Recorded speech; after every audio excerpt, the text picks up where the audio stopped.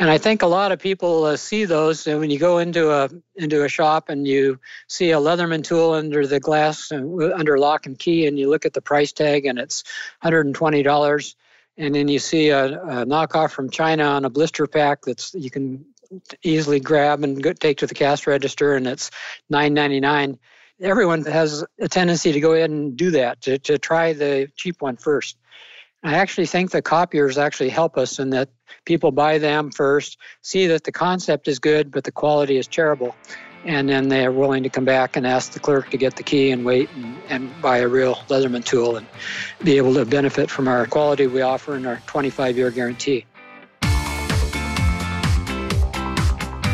Welcome to the Thought Leader Revolution with Nikki Ballou. Join the revolution. There's never been a better time in history to speak your truth, find your freedom, and make your fortune. Each week, we interview the world's top thought leaders and learn the secrets of how they built a 6 to 7 figure practice. This episode has been brought to you by eCircleAcademy.com, the proven system to add 6 to 7 figures a year to your thought leader practice.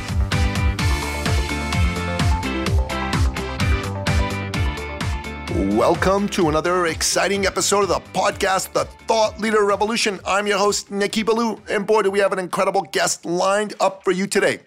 This gentleman is the inventor of the multi-tool. He has helped hundreds of thousands of people, millions in fact, make their lives easier.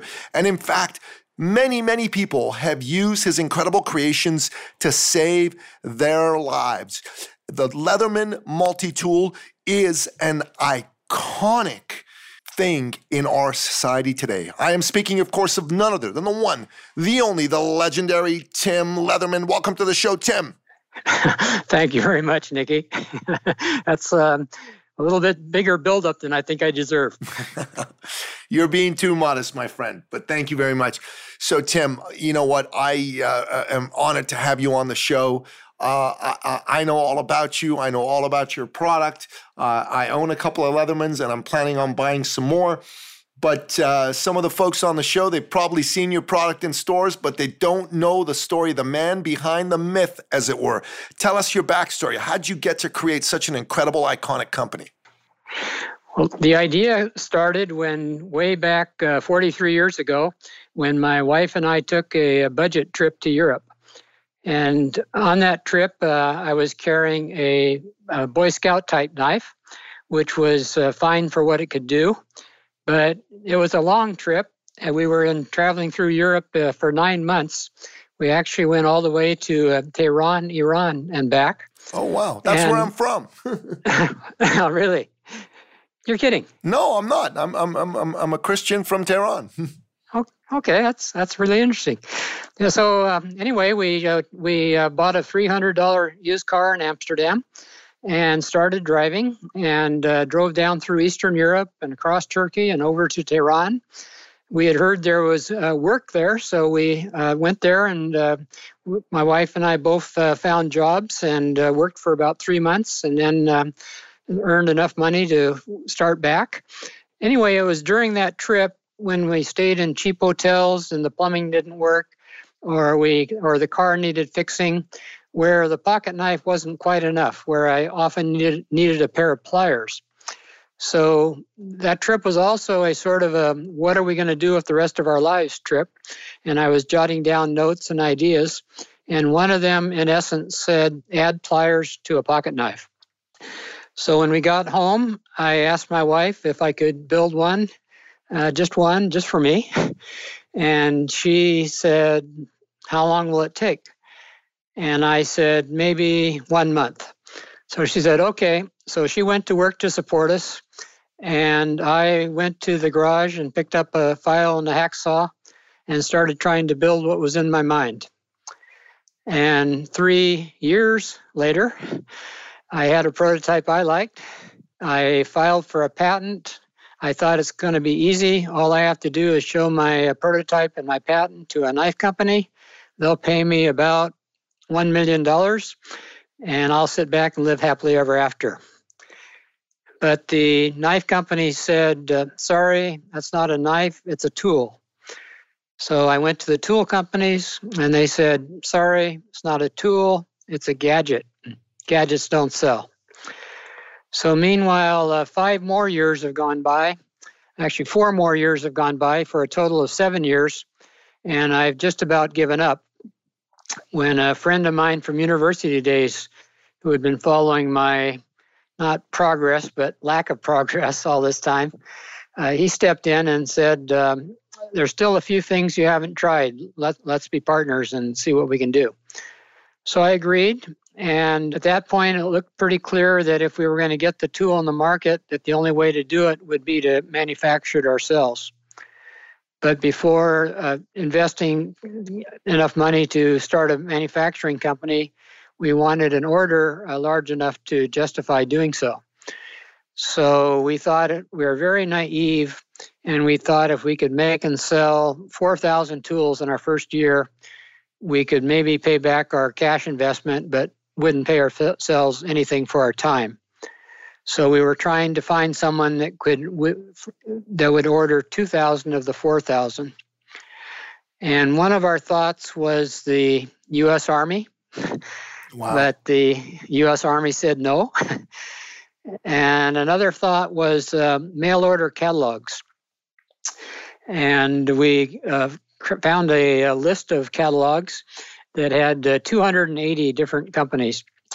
And we took a picture of my prototype and wrote a cover letter and mailed it to 279 of the 280 catalogs. The cover letter said, if you want to see my precious handmade prototype, just give us a call or respond and we'll be happy to send it to you. And we got 0 responses from that letter. Wow. So, but there was the 280th. So, and that was a catalog in Seattle, close enough to Portland that we could drive to actually visit them in person. So we called them and said, we have a new type of pocket knife we'd like to show you. And they said, sure, come on up. We did. We showed them a prototype. They said, looks interesting. How much? And I have to admit, I hadn't really thought of a price yet. So I thought quickly and I said, your price is $40. And they said, sorry, we don't think anybody, that means we would have to sell it for $80. And sorry, we don't think anyone would pay that much. But they did us a big, big favor. Instead of saying, go away, don't let the door hit you on your way out, they said, sit down, let's talk about this. And so I showed them my prototype. At the time, it was quite complex. And they said, how could you make it more simple and less expensive? And I said, well, the prototype had a feature in it that allowed you to grip something in the jaws, engage a clamp, let go of the clamp, and the object would stay gripped in the jaws. And I said, if anything were to break, this would be the first thing. And they said, take it out. So I said, okay. And then they said, what else? And that prototype had actually 2 kinds of pliers in it. It had needle nose pliers and regular pliers, but the needle nose pliers could be driven by but disengaged from the regular pliers. And I said, this is very complex, very expensive to manufacture. They said, take it out. Just have 1 pair of jaws, have your needles at the end, your regular pliers in the middle, and your wire cutters at the bottom. I said, okay. And they said, what else? And I said, I really admire the Swiss. I have no idea how difficult it is to make a small pair of scissors and put it in a knife or a tool until I tried to do it myself. And they said, take it out, substitute a screwdriver or something. So I said, okay. So Steve and I got back in the car, drove back to Portland, went back into my garage. About 6 months later, I came out with a new prototype, which looks very much like the original Leatherman pocket survival tool that finally was successful. We called the catalog in Seattle, told them we have a new prototype to show you. They said, come on up. We did. We showed them the prototype. They said, that looks great. How much? I said, your price is $24. They said, that's fine. So my hopes are rising that finally by now it's been 8 years. Finally, we'll get a sale. And so I said, you're ready to order the 2,000. And they said, No. Sorry, we don't think we could sell that many. So Steve and I took a picture of the new prototype, wrote a cover letter, mailed it to the 279 catalogs. And this time we did get a response, one response. And it came from a catalog called Cabela's. Oh, yeah, I know those guys. Yeah, they're really big in the outdoor products and fish, especially on the fishing side. Yep. And there must have been some correspondence that went back and forth because finally in late May of 1983, 8 years after I'd first thought of the idea and spending 8 years in the garage, we got a letter at my business address, which is really my home address. The return address said Cabela's. I opened it up, and inside was a purchase order for $12,000 for 500 tools. Wow.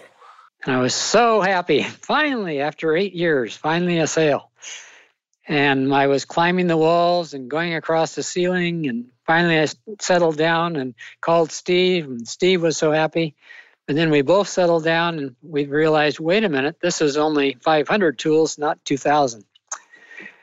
But we thought it over and we decided to accept the order and go start a company to manufacture them and see what would happen. And we were quite lucky because in those days there was a long lead time from the time a catalog gave a purchase order until they actually compiled everything they wanted to offer in their catalog, took pictures, wrote copy, and printed the catalog and mailed the catalog. So it was 7 months from the time they gave us the order until they wanted delivery. Wow. We were quite lucky because Steve's father had a metalworking business, and Steve's father agreed that we could move the equipment I'd accumulated in my garage into his shop and then use his his machines and his employees on a subcontract basis. That's good. So we did that, and we started producing the tools, starting with a production run of 4,000. During the 7-month period, we got a call from the catalog in Seattle asking, is anything happening? And we said, yes, we're in production. They said, put us down for 250 tools, also for delivery in late December of 1983. So as you can guess, time went by very quickly. And a couple of days after Christmas, we got a call from the catalog in Seattle saying, our 250 tools, where are they? And I said, well, we're a little late, but we'll have them for you any day now. And they said, we need them really badly because they've all been sold. Oh, my. And here's an order for 500 more. And a week after that, they called and said, the 500 are gone. Here's an order for 750. Wow. And 2 weeks later, the 750 had been sold. Here's an order for 1,000. And that kind of launched Leatherman into a dream scenario that we'd never, ever imagined in our lives.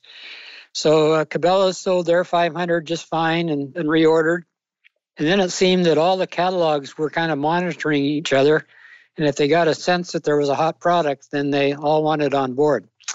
So we started getting calls from all these catalogs that had previously ignored us saying, we hear you have a new product. Would you mind sending us a sample? And Steve and I at least were smart enough in business, even as naive as we were, to instead of saying, you idiots, why didn't you had a chance to get an exclusive and you didn't even respond. No, we didn't say that. We just said, yes, we'd be happy to send you a sample, and then we'll go from there. So then we started getting orders from catalogs like Sharper Image and LL Bean and Eddie Bauer, and even Neiman Marcus ordered Leatherman tools. Neiman Marcus, wow. Yeah.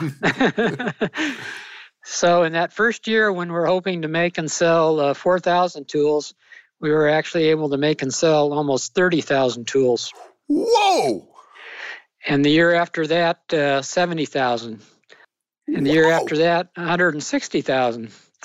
Until in 10 years later, in 1993, we were able to make and sell more than 1 million of the original Leatherman Pocket Survival tool in 1 year. Wow. So that's my long answer to the backstory of Leatherman. And how many tools are you selling a year now? Now we're selling about 8,000 per day. 8,000 per day? Right. Wow.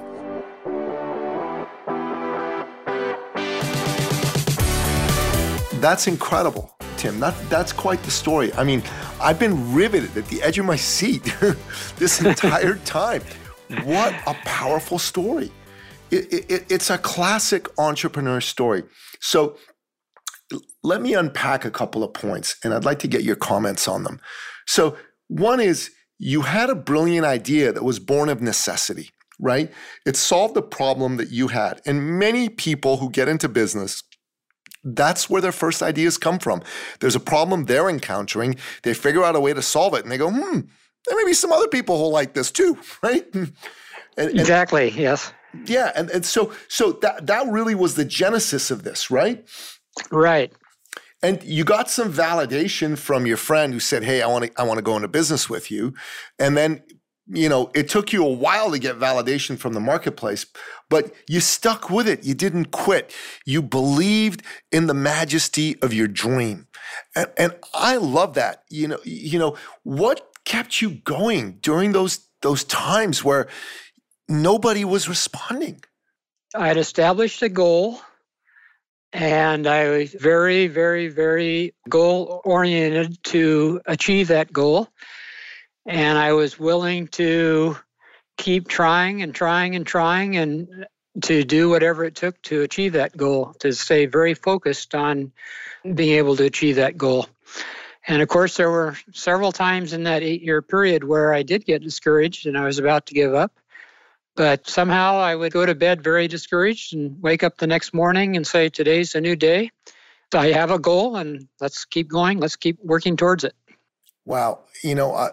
I usually do all my podcast interviews in one day. You're my 7th and final interview of the day, Tim. And the person I interviewed before you was Anne Reeve of Chris Reeve Knives. Right. She's terrific. Terrific lady, right? And yeah. The last piece of advice she gave out on the call was, sometimes courage isn't loud. Sometimes courage is that quiet voice at the end of a hard day that says, tomorrow I will try again. I like that. That's quite stated very eloquently.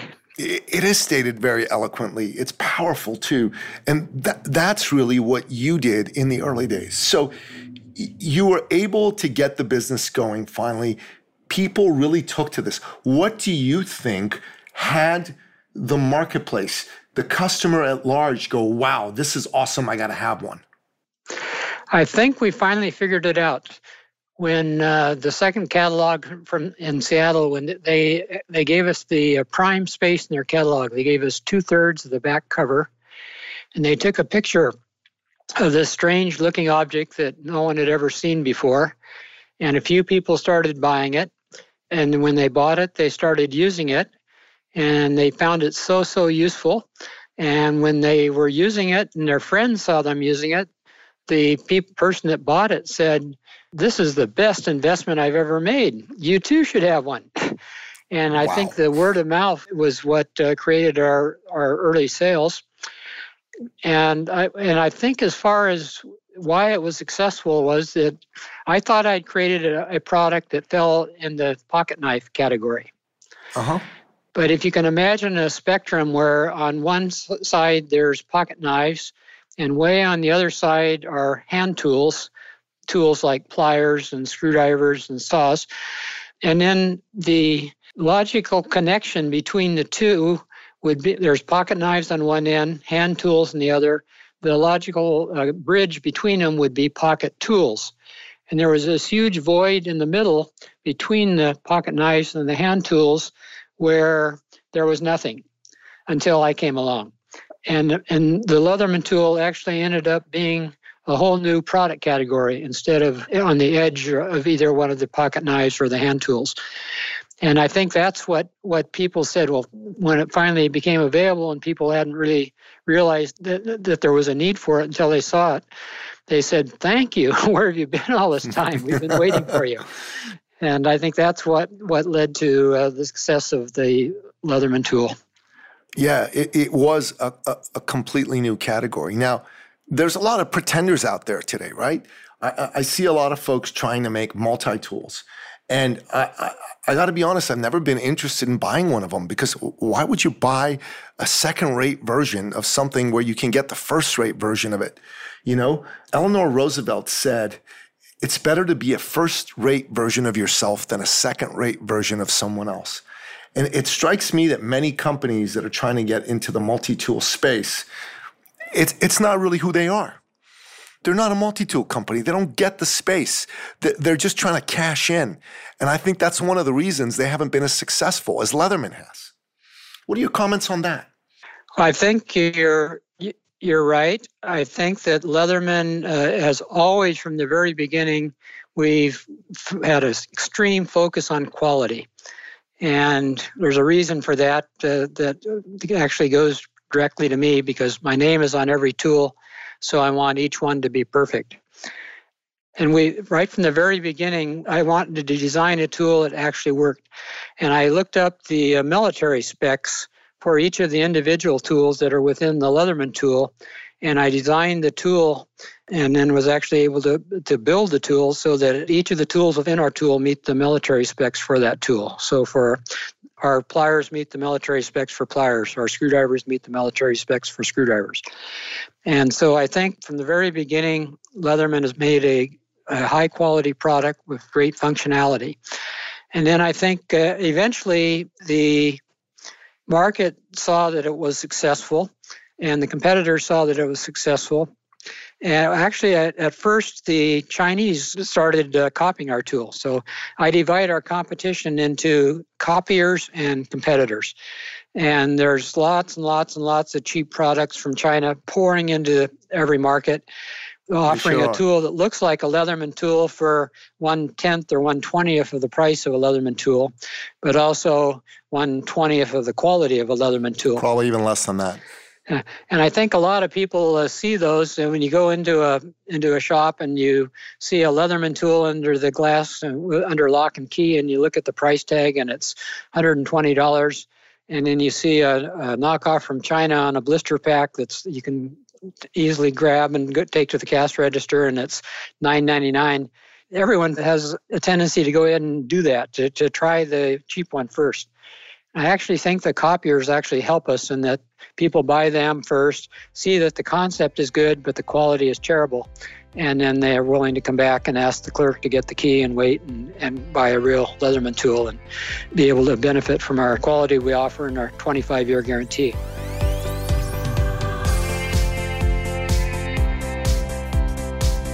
I interviewed Greg Medford of Medford Knife and Tool. I don't know if you know Greg, but he was talking about how he got started in business. And when he got started in business, he made a list of every single type of American manufactured product because he was looking to see what he wanted to get into. And he wanted to find out which are the ones where buying a quality American-made product was important versus unimportant. And he landed on tools as being the one category where having a high-quality made product was critical. So buying a cheap knockoff was not a good idea. So like napkins, he said, nobody cares, whether they're napkins or American-made or Chinese-made or whatever, right? But when it came to their tools, because a tool could actually save a life, it could be the difference between a job done well and a job done poorly. People were willing to spend money on a high quality tool. And that's what I found for myself. Like, no offense to Chinese manufacturers, I'm very leery of buying most Chinese made knives. I mean, there's a couple right now that are out there that may crack my armor because they seem to be cracking the quality code. But most of them don't. I've seen some of these Chinese-made knives. I've had a couple buddies of mine buy them, and they actually fall apart within a short period of time. Right. And then there's the other side of the competitive spectrum to Leatherman. There's also what I call the competitors. And a few of the knife companies have decided to get into the tool business. Yep. They offer products that are good products, and they make competitive to a Leatherman tool. Naturally, I'm biased, so I don't think they're quite as good as a Leatherman tool. But they're good for Leatherman because they do keep us on our toes, and we realize that we can't ever let down our guard, and we need to always be offering quality in our tools, and we also need to keep developing new tools that provide functions that people ask for and the tools they want. Yeah, that's very true. I'll tell you, I haven't bought a competitive multi-tool, but I've watched some reviews on YouTube. For example, someone did a review of a Gerber tool compared to a Leatherman tool. And they walked us through every aspect of the Leatherman tool and every aspect of the Gerber tool. And at the end of it, before they even gave their opinion, it was kind of clear to me that the Leatherman was a superior tool, right? Tool for tool, pound for pound, dollar for dollar, it was a superior tool. And I just thought to myself, Gerber, neat company. I really love their trouble ad. I think it's one of the greatest ads ever made. But they just didn't make me want to bite, And when I go to a shop and I see a Leatherman multi-tool, I own two already, right? I carry one with me most of the time. I want more. I've got the Wave Plus. I've got the Sidekick. I'm thinking I want to get myself a Free. I want to get some of the other tools that you guys have as well. They're just fabulous. They're just so useful. They're so darn useful. And in this day and age, I have a theory. I think a lot of men today are lost because they just don't know where they fit as men anymore, right? The world has changed. And to me, a man wants to feel useful. A man wants to feel like he's got value to add. And something like a Leatherman tool is a tangible way for a man to say, hey, if I learn how to use this, I'm a useful man. I'm a masculine man. I'm a man who can provide, take care. It's a throwback to the way men were when men kept their word. Men were all about taking care of their families and that sort of thing. And that's one of the things I think is a message maybe you're not intending to send out, but just by the way that you've created your product, it's a message that you are sending out. Well, I think we definitely find that about 80% of our tools end up in the hands of men. Actually, about half of our tools are purchased by women, but many of them are given as gifts to men. To men, yeah, for sure. And of course, we're also in this day and age. There's everyone is self-reliant, wants to be self-reliant, and so 100%. we very definitely want to more women to be buying our tools as well. 100%. But I do have a philosophy for a product philosophy, and for Leatherman, and it kind of goes back to what you were saying about the difference between a Leatherman and a Gerber. For me, I want to put in the highest quality with the most functionality in the smallest space with the least weight. I love that. Highest quality, most functionality.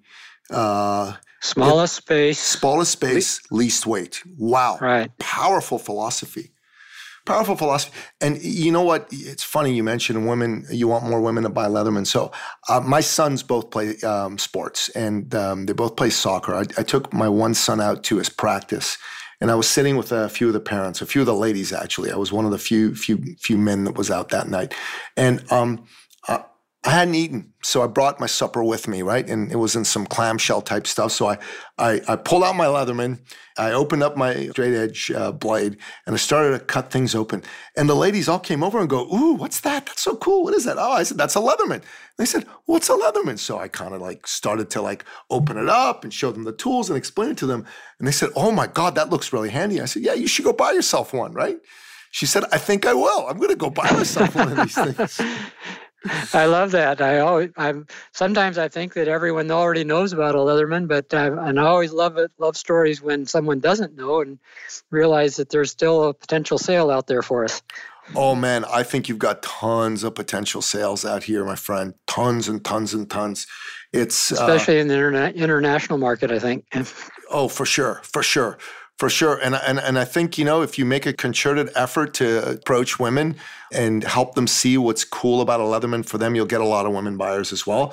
But I also think you haven't even scratch the surface of what's possible in North America, right? Because if you bring and tie in the message of usefulness of the tool to what Steve Jobs called the aspirational identity of the buyer, right? So if your buyers are and your users are predominantly men, right? And you want to like grow in there, and you start to look at what their aspirational identity is, and you start to tie your messaging around that, they're going to buy more of these things.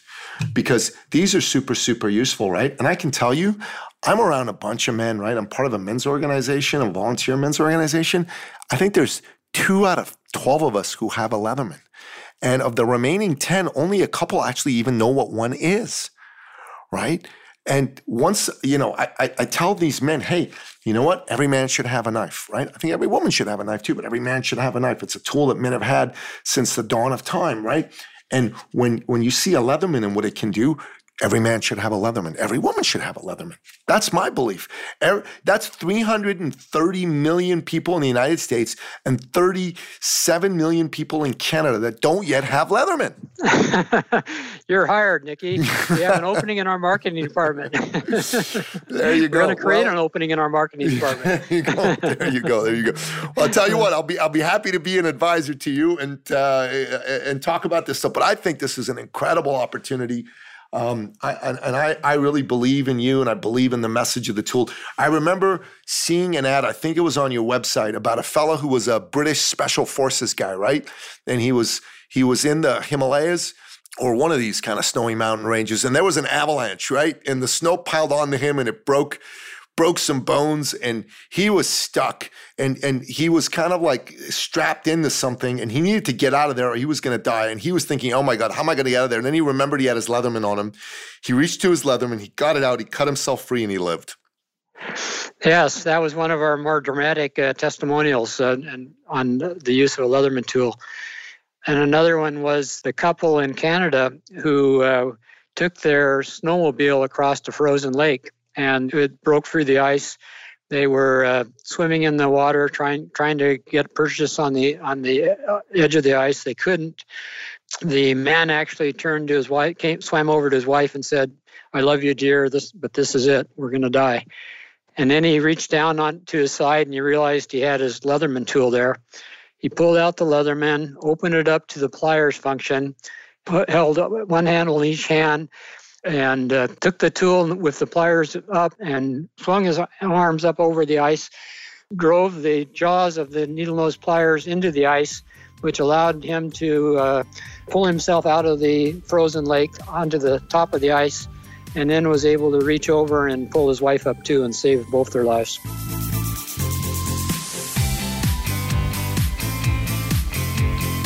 Incredible. These are, as you say, dramatic stories of what a Leatherman tool can do for people, and I think it's fantastic. And to me, the reason that I wanted you on the show is because I love your product so much. I've become quite the collector of knives and tools, and I think the Leatherman tool is just an incredible invention, a very innovative creation. And to me, it's also an example of what I call thought leadership. It's an example of being sought after, of standing out in the marketplace. And I believe that you've done that, and you've done that powerfully. I just think there's plenty of opportunity for you guys to grow, and I'm cheering on for you. And if I can be helpful in any way that I can, I will be, because it's a fantastic, fantastic tool. So, Tim, I like to end off every single one of these episodes by asking you, as our expert guest, to give us what I call your top 3 expert action steps. What are the top 3 pieces of advice you would give our listener for them to be able to take their life and their business to the next level? What do you say? I would say that for those of you that are going into business, I would say your number one thing you have to do is please your customer. Number 2 is to maintain the quality of what you sell and to continuously improve the products you sell and to develop new products. And number 3 is focus. Stay focused on your core business. Wow, those are incredible pieces of advice. And being focused on your core business is so important. In this day and age, it's so easy to get distracted, isn't it, Tim, with all this social media stuff? It sure is, yes. Yeah. So focus is critical. And as an entrepreneur, as a business person, as someone who cares about making a difference in the lives of your customers, it's important that you don't let yourself get knocked off course. Be focused. I love those 3 expert action steps. So, Tim, if folks want to buy a Leatherman, they can go to Leatherman.com. Is that the best place for them to find out about Leatherman, purchase a product, or find out where they can pick one up? Yes, that's a perfect place to go. It's Leatherman.com. Leatherman.com. Okay. And I noticed that you actually have some of your products where they can be customized, right? So if someone's got a business, they can put a logo on it, or if they want to write down the name of a sweetheart or something like that, that's doable, right? Right. Well, that's a new feature we've just added this year. I love that. I'm going to make sure I order me a Leatherman that way. I think I'll order one for my sweetie, and I'll order one with my company logo on it. I think that'll be great. So, listener, make sure you go to Leatherman.com. Make sure that you check out Leatherman's incredible products and you pick one up for yourself. If you're a man or if you're a woman, you should have a Leatherman. Everyone should have a Leatherman. It's a powerful tool. It's a very useful tool. And it's one that could very well save your life. So make sure that you grab one. And if you're listening to this and Tim has inspired you and you're thinking to yourself, okay, maybe I'm not going to be Tim Leatherman and create this world-beating product, but what's my purpose? How do I take what I'm doing to the next level?